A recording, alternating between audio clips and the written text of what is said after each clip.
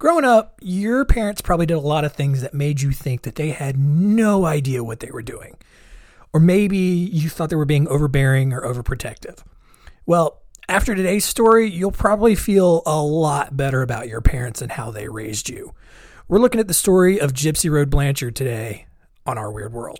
Our Weird World.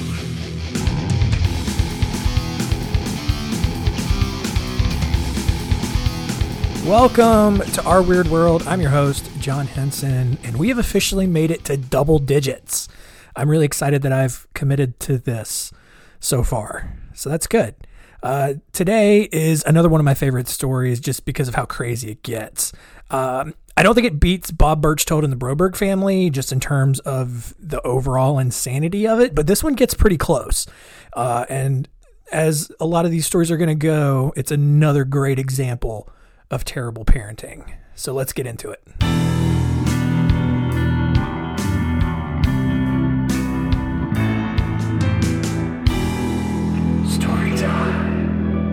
Gypsy Rose Blanchard was born to an extremely Cajun family in Louisiana in the summer of 1991 to 24-year-old Dee Dee and 17-year-old Rod. Now, if you've never heard someone from Louisiana talk, it sounds like they have a speech impediment because like their accent, it's not a Southern accent. It's not, one of the New England accents. It's just, it almost sounds like they got their speech impediment, y'all. And the cadence and the rhythm there is not very good and they have a little trouble with the R's and a lot of other words that they have in there and it's what it kind of sounds like. And I bet if I did the whole episode like this, you would probably get really upset and probably turn it off before it got done. All right. So lucky for you, we're not going to do that. But anyway, sorry. So 17-year-old guy, 24-year-old girl. But soon, like just before Gypsy was born, Rod realized that he had gotten married way too soon and he left the family. And although Rod, he remained a part of Gypsy's life, Dee Dee retained primary custody, probably because, Rod was, only like 18 at the time. Well, when Gypsy was just 3 months old, Dee Dee became convinced that Gypsy was suffering from sleep apnea, and she started taking her to the hospital and ordering multiple sleep tests. Each time, though, doctors found nothing, but Dee Dee assumed that she knew more than the doctors did because, if you didn't know, all Cajuns are actually known for their medical expertise. And Dee Dee diagnosed Gypsy with a chromosomal disorder, which became the ultimate root of all of Gypsy's future fake health problems. One day when Gypsy was 7, she was riding with her grandfather on his motorcycle when the two got into just a small accident, and Gypsy ended up scraping her knee up on the pavement. Dee Dee immediately knew that this scrape was going to require several surgeries to fix. She put Gypsy in a wheelchair, saying she was not able to walk anymore, even though Gypsy was very clearly able to do so. And despite Gypsy's new imaginary permanent disability, Dee Dee still wanted the best for her daughter and got her enrolled in the Special Olympics. And she also got her named an honorary queen of the crew of Mid-City Parade, which is like the children's version of Mardi Gras. Well, after Gypsy completed second grade, Dee Dee removed her from school and began homeschooling her, believing that Gypsy's non-existent conditions were just too severe for her to be properly cared for outside of the home. Dee Dee and Gypsy moved in with their grandparents, Claude and Laura, and they immediately raised concerns about how not sick Gypsy was. And Dee Dee responded by lacing Laura's food with Roundup over the next few years and got Laura really sick. And although it didn't kill her, Laura was bedridden for 9 months and didn't actually make a full recovery until Dee Dee moved out. So once Dee Dee moved out of her parents' home, she moved Gypsy to a public housing project in Slidell, which is a city about 30 miles north and northeast of New Orleans. She used public assistance money that she had started receiving due to Gypsy's fabricated illnesses to pay the bills. And at that point, by then, Dee Dee had set up a rotating cycle of doctor's appointments to various specialists, which now included treatment for vision and hearing disabilities that, and I cannot stress this enough, were not actually real. All right. Dee Dee then insisted that Gypsy had muscular dystrophy. And so doctors performed a muscle biopsy on her and came back and said, no, everything is totally fine. Dee Dee also told doctors that Gypsy was suffering from seizures, so she somehow got them to prescribe her medication that left Gypsy heavily sedated for most of every single day. Even more, Dee Dee conned several other doctors into performing multiple unnecessary surgeries on Gypsy, which included the installation of a feeding tube, even though Gypsy was perfectly capable of eating like a normal person. After Hurricane Katrina wiped out the entire area in 2005, which included Gypsy's birth certificate and prior medical records, Dee Dee moved Gypsy up to Springfield, Missouri. And once they got there, Dee Dee used their news story as Katrina survivors to have Gypsy honored as the Oley Foundation's 2007 Child of the Year. For context, the Oley Foundation advocates for the rights of feeding tube recipients, showing that there's a foundation for everything in the world now. I don't think that you can create a foundation for something that doesn't already exist. And that's kind of impressive, but also just weird to me. Dee Dee also conned Habitat for Humanity into building them a brand new house with a hot tub. Okay. They also received free trips to Disney World and backstage passes to multiple Miranda Lambert concerts from the Make-A-Wish Foundation. Meanwhile, Rob was still down in Louisiana making monthly $1,200 child support payments, which good for him for being able to make that much money. However, whenever he tried to visit, Dee Dee would just change the plans at the last minute and prevent him from actually seeing Gypsy. And Dee Dee was also telling neighbors that Rod was an abusive drug addict who never actually provided child support. So Dee Dee was getting a $1,200 check from Rod every month, but she was telling people that, Rod wasn't around to help at all. Well, at this point, all of the medications and surgeries that Dee Dee had forced Gypsy to go through caused Gypsy's teeth and hair to start falling out. And whenever the two went into town, Dee Dee would hook Gypsy up to an oxygen tank and fill her feeding tube with Pediasure. She later had Gypsy's saliva glands treated with Botox to control her drooling. And when all of that didn't work, when that didn't work, she had the saliva glands removed altogether. She also had tubes permanently implanted into Gypsy's ears to treat all of the hearing problems that Gypsy didn't actually have. Finally, there was one doctor with a shred of common sense, and that was Dr. Bernardo Flasterstein, which is probably the doctoriest of all doctor names. And, he was one of the rounds that Dee Dee and Gypsy made, and he got a little suspicious. And so he started ordering several blood tests and MRIs because he didn't believe that Gypsy had muscular dystrophy, among other things, despite Dee Dee's insistence that she actually did. Instead, Dr. Flasterstein diagnosed Dee Dee with Munchausen syndrome by proxy, which is a condition in which a caregiver creates the appearance of health problems in their child in order to benefit themselves, which is the most accurate diagnosis in the history of medical science. All right. Unfortunately, and this is where the story could have ended, but Dr. Flasterstein didn't report anything to social services because he doubted that authorities would actually believe him.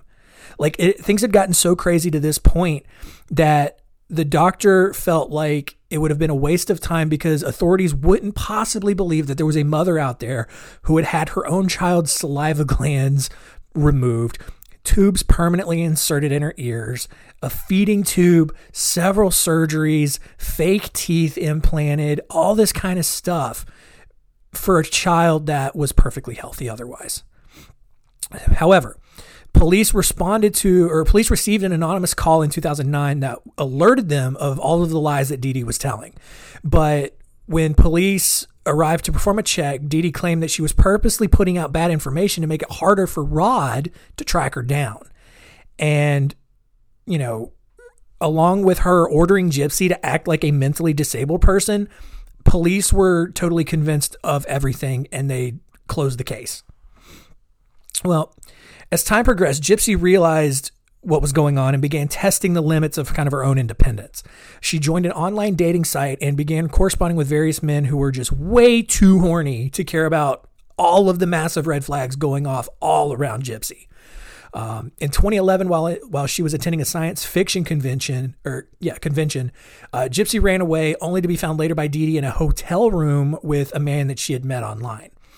And, you know, Dee Dee had found her before nothing had happened, but Dee Dee was furious. And when they got home, Dee Dee smashed Gypsy's computer and threatened to smash Gypsy's fingers if she ever tried to run away again. And for the next 2 weeks after that, Dee Dee kept Gypsy handcuffed to the bed. She also filed paperwork with the Springfield police to have Gypsy listed as mentally incompetent, meaning that if Gypsy ever tried to escape again and went to tell police, police were legally obligated to return her back to Dee Dee because the papers said that Gypsy would have no idea what she was talking about. However, Gypsy kept trying. After Dee Dee went to sleep each night, Gypsy got back on the dating sites and eventually met a man named Nicholas Godejohn from Wisconsin in 2012. Now, Godejohn was on the autism spectrum, and he had a criminal record. And this is mind-boggling to me. This is probably the one aspect of the story I can't wrap my head around. Godejohn had been arrested for watching porn and fondling himself in a McDonald's for over 9 hours. That's like, there are so many questions that come up. Like, first, how do you keep going for that long? Aren't you supposed to see a doctor if it lasts longer than 4 hours? Who can watch the same thing for 9 hours straight? At any point, did he have a cheeseburger in one hand and his rubbed raw penis in the other hand?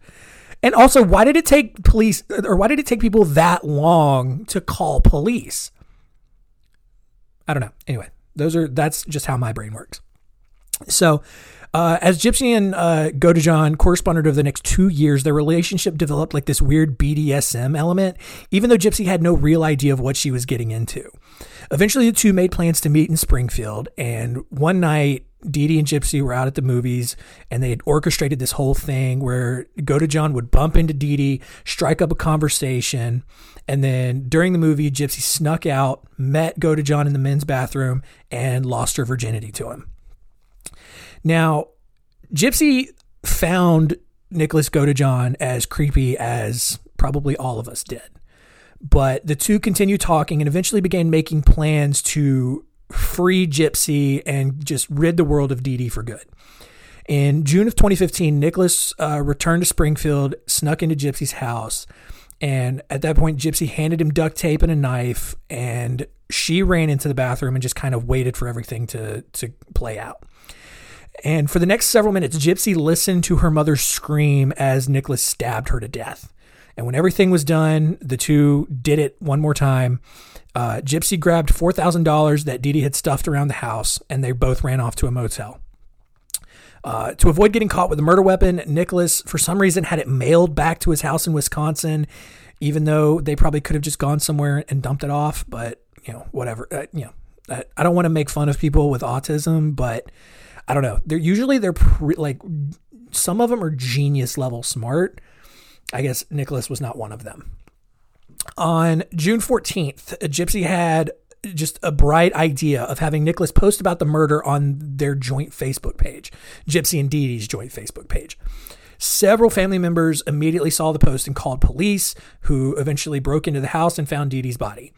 And at that point, everyone kind of began to panic because they thought that Gypsy's health was in danger.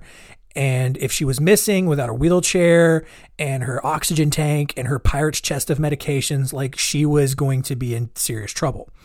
However, Aaliyah Woodmansee, who was Gypsy's closest friend, in which she had confided all of this abuse and her relationship with Nicholas, told police and everyone else what was really going on.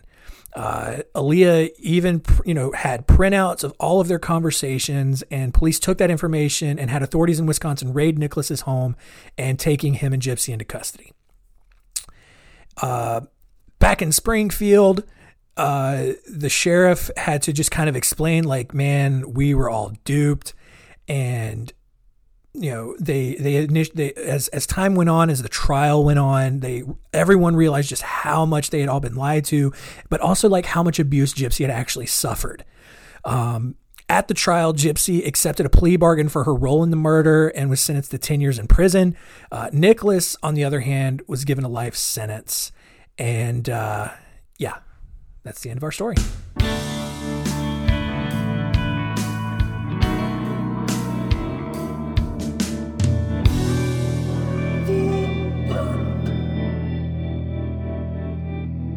Well, there you go. A truly insane story. And there are several documentaries out right now where Gypsy is interviewed, and you can hear her tell her side of the story firsthand. Seems like she's somehow turned out okay. That's how she comes off in the interview. She seems like she's totally at peace with everything. She kind of understands how everything's going on. She does not come off as disabled at all. She seems perfectly healthy because she had been perfectly healthy the entire time. I don't know if anyone actually blames her or feels that she even deserved the prison time that she got, but she's going to be getting released soon, and hopefully she'll be able to enjoy the second half of her life. I know I learned a lot from this story, but let's recap.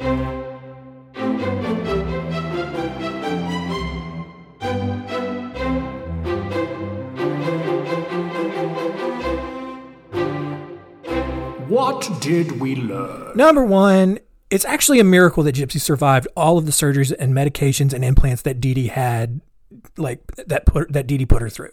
I mean, the feeding tube, the dental implant, shot after shot after shot after shot. It was crazy. Number two, parents, if you think for 1 second that you know more than a doctor, you probably don't, so chill out. Unless you're also a doctor, then okay, maybe you've got a point. But generally, like if you're not a doctor, you probably don't know more than a doctor. So just, let them do their job. And number three, this is what I learned for sure. You can somehow jerk it in a McDonald's for an entire day.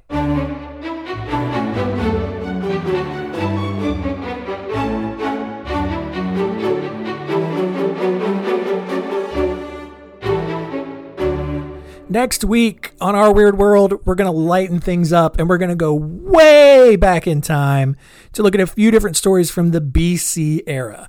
I can't imagine how many great stories were lost back then because no one was around to record them, but at least we have these few. So thanks for listening. Tell all your friends and keep it weird.